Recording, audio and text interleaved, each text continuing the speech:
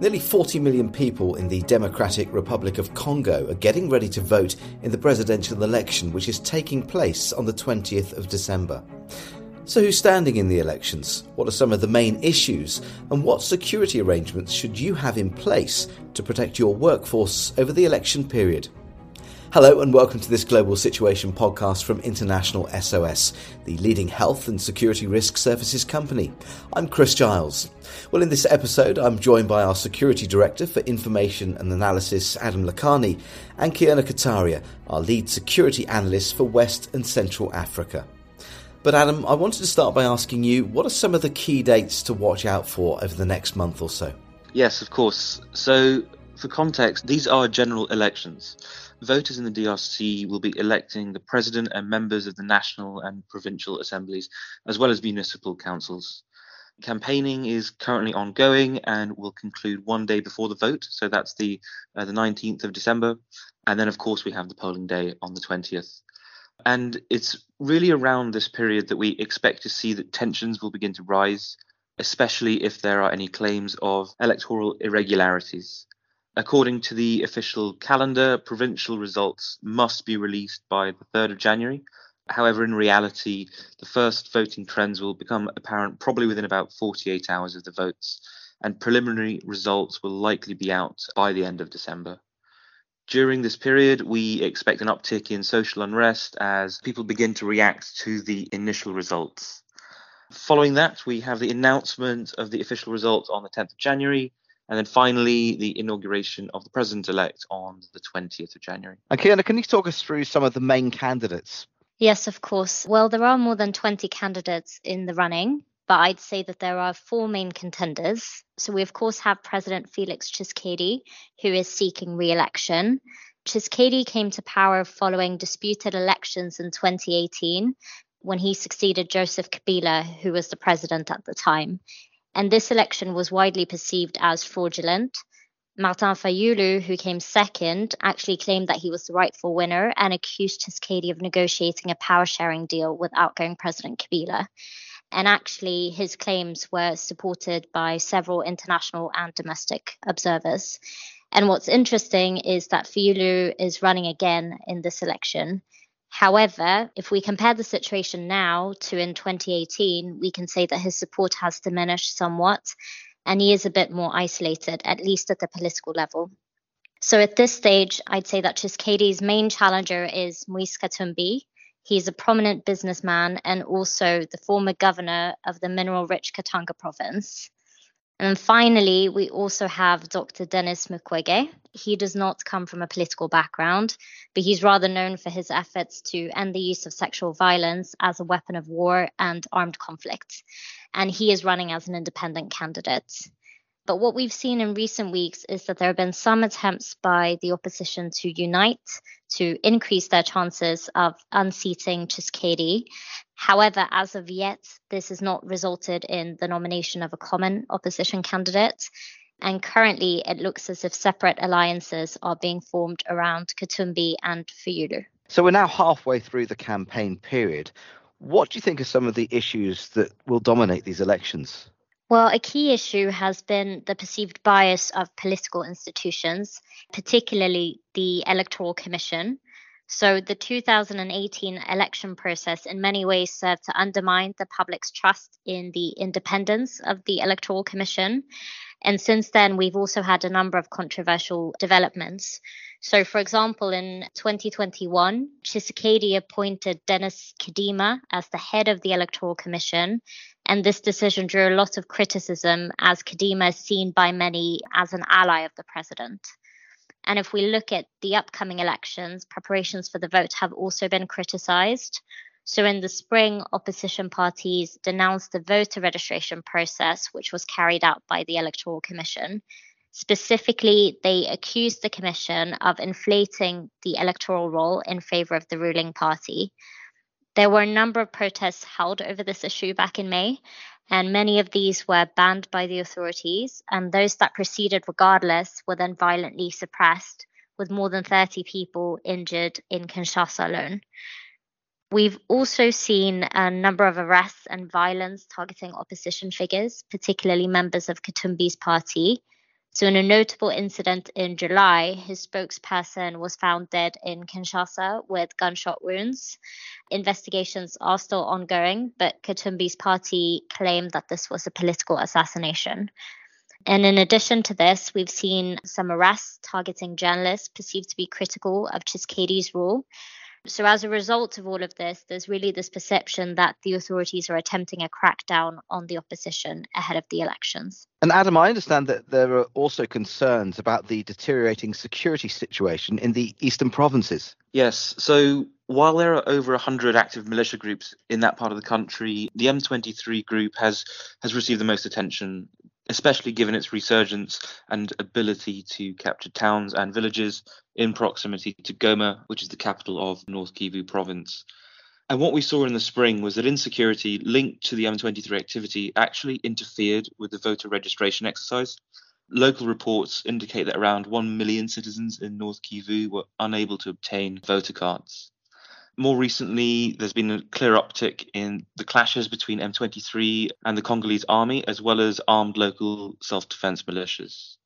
To add to what is already quite a serious situation, the East Africa Community Force, which was deployed in 2022 to tackle M23, has now been asked to withdraw from the country, as it has been deemed ineffective by the Congolese government.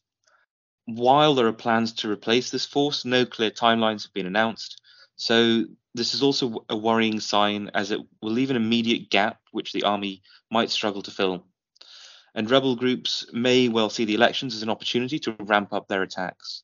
So this obviously raises some serious concerns as to how voting will be able to proceed in areas that have been affected by this type of violence. Okay, now what about the EU's decision to withdraw its election observer mission to the DRC? What effect could that have on proceedings? Yeah, so this decision was announced just last week and was reportedly made after the Congolese authorities blocked observers from using satellite equipment as part of their deployment. The EU said that this has made it difficult for their staff to conduct their mission in a safe and independent manner. And given that this was the largest mission that was meant to oversee the conduct of the elections, this could also have a negative impact on the public's perception of the legitimacy of the electoral process. Considering the issues that you've both raised, what's International SOS's outlook for the elections, and what can organisations operating in DRC expect during the election period?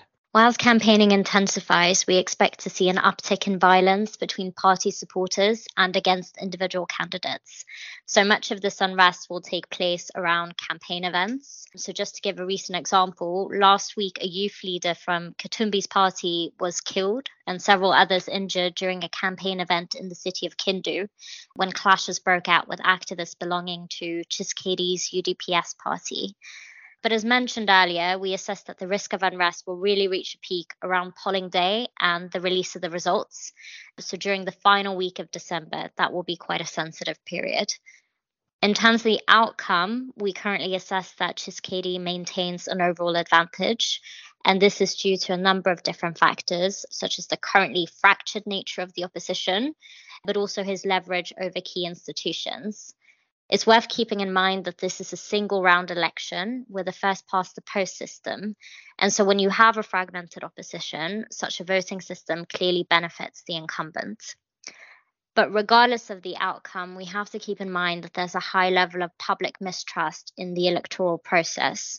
So any results announced by the Electoral Commission are likely to be challenged and result in some level of protest activity. And if we look to previous elections, what we've seen is that the authorities might decide to suspend access to telecommunications during periods of significant or sustained unrest. So that's also something that our client organizations need to keep in mind. So Adam, given what we've just heard there, what are the potential flashpoints in major cities, for example? So in the capital, Kinshasa, we've identified several flashpoints. So the first is in the district of Gombe, which is situated along the banks of the Congo River. It's an affluent area of the city with multiple commercial and state enterprises operating in the area. There are also multiple hotels there, and it's the headquarters of MONUSCO. So further south, we also have the University of Kinshasa, which is a usual flashpoint for protests. And to the southwest of there, the ECIDE headquarters. In addition to this, polling stations and other areas where crowds congregate will also be at risk of experiencing unrest. So leaving Kinshasa and zooming out, so we're moving 1,500 kilometers southeast to Lubumbashi. This is the second largest city in the country. We are assessing the Gulf district as a potential flashpoint location. And similarly to the Gombe district, the presence of commercial and state institutions here as well as higher educational facilities all constitute an area for large numbers of people to gather and being potential flashpoints. So, Adam, what would be our recommendations for security managers as we close in then on this election period? So we strongly advise that our clients defer non-essential inbound travel starting from the 16th of December until at least the 6th of January 2024. Of course, a big part of this for our clients is to consult internally and for them to understand themselves what classifies as essential versus non-essential travel. This will ensure there's no confusion during this period. Immediately prior to the election and the day after, we advise that all travel is avoided due to the risk of reports of voting irregularities circulating. We see this time and time again across many countries across the African continent. Recurring factors include technical issues with voting machines, which we witnessed in the 2018 elections, logistical issues where voters claim to have been denied access to polling stations, and then also volume management of voters in understaffed locations. This can result in polling stations being forced to close when people have not had a chance to vote, or delayed voting due to polling stations needing to remain open to allow everyone to vote. So both scenarios, as you can imagine, can result in immediate and also in indirect frustrations from voters. Next, we recommend that the situation of international assignees is considered. If business operations can continue with international assignees working from outside of the country, that is our recommendation. If you're not Congolese and you're not voting, then the safest place for you to be is outside of DR Congo during this period. And Kiana, with regards to the organisations that we work with, do you have any advice for their workforce on what to watch out for? Yeah, so there are a number of escalatory triggers that organizations should be monitoring during the election period. And this is really a crucial part of one's election-related planning, because if one or more of these triggers are met, then it might actually indicate a need to change one's security posture.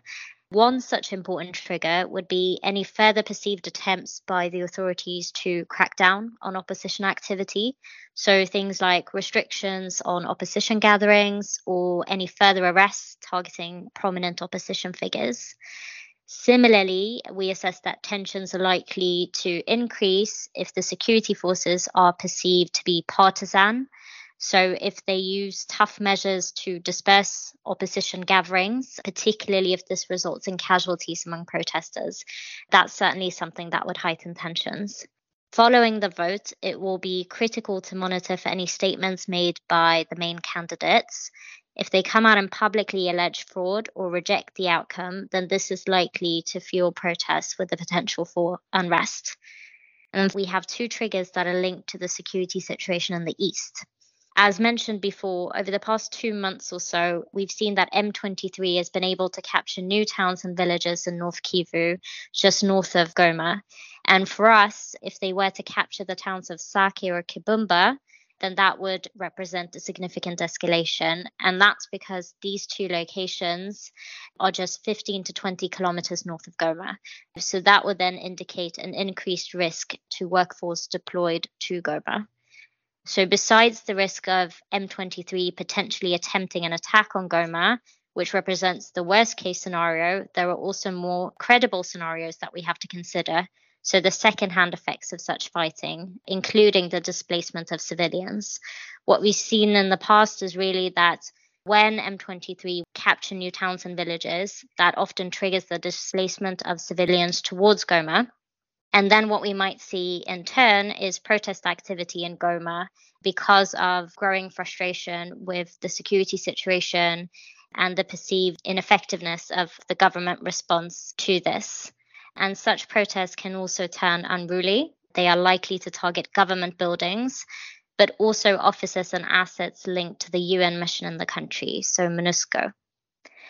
Finally, it's worth mentioning that a further increase in rebel violence ahead of the elections could also prompt the postponement of the vote in parts of the east.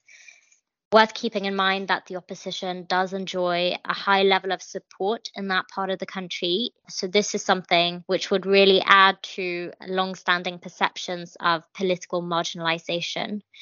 Whilst people might be able to accept a short delay of, say, a week or two, an extended or an indefinite delay would most likely result in some protests and unrest as well. So that's another key trigger to look out for. Okay, Kerner, Adam, thank you so much for all your analysis and advice. Well, that's all for now, but just a reminder that you'll be able to access all the latest information and updates for the Democratic Republic of Congo from our website at internationalsos.com. And from there, you can find out about our global network of assistance centres. They're available to clients 24/7. But until next time, thank you very much for listening and goodbye.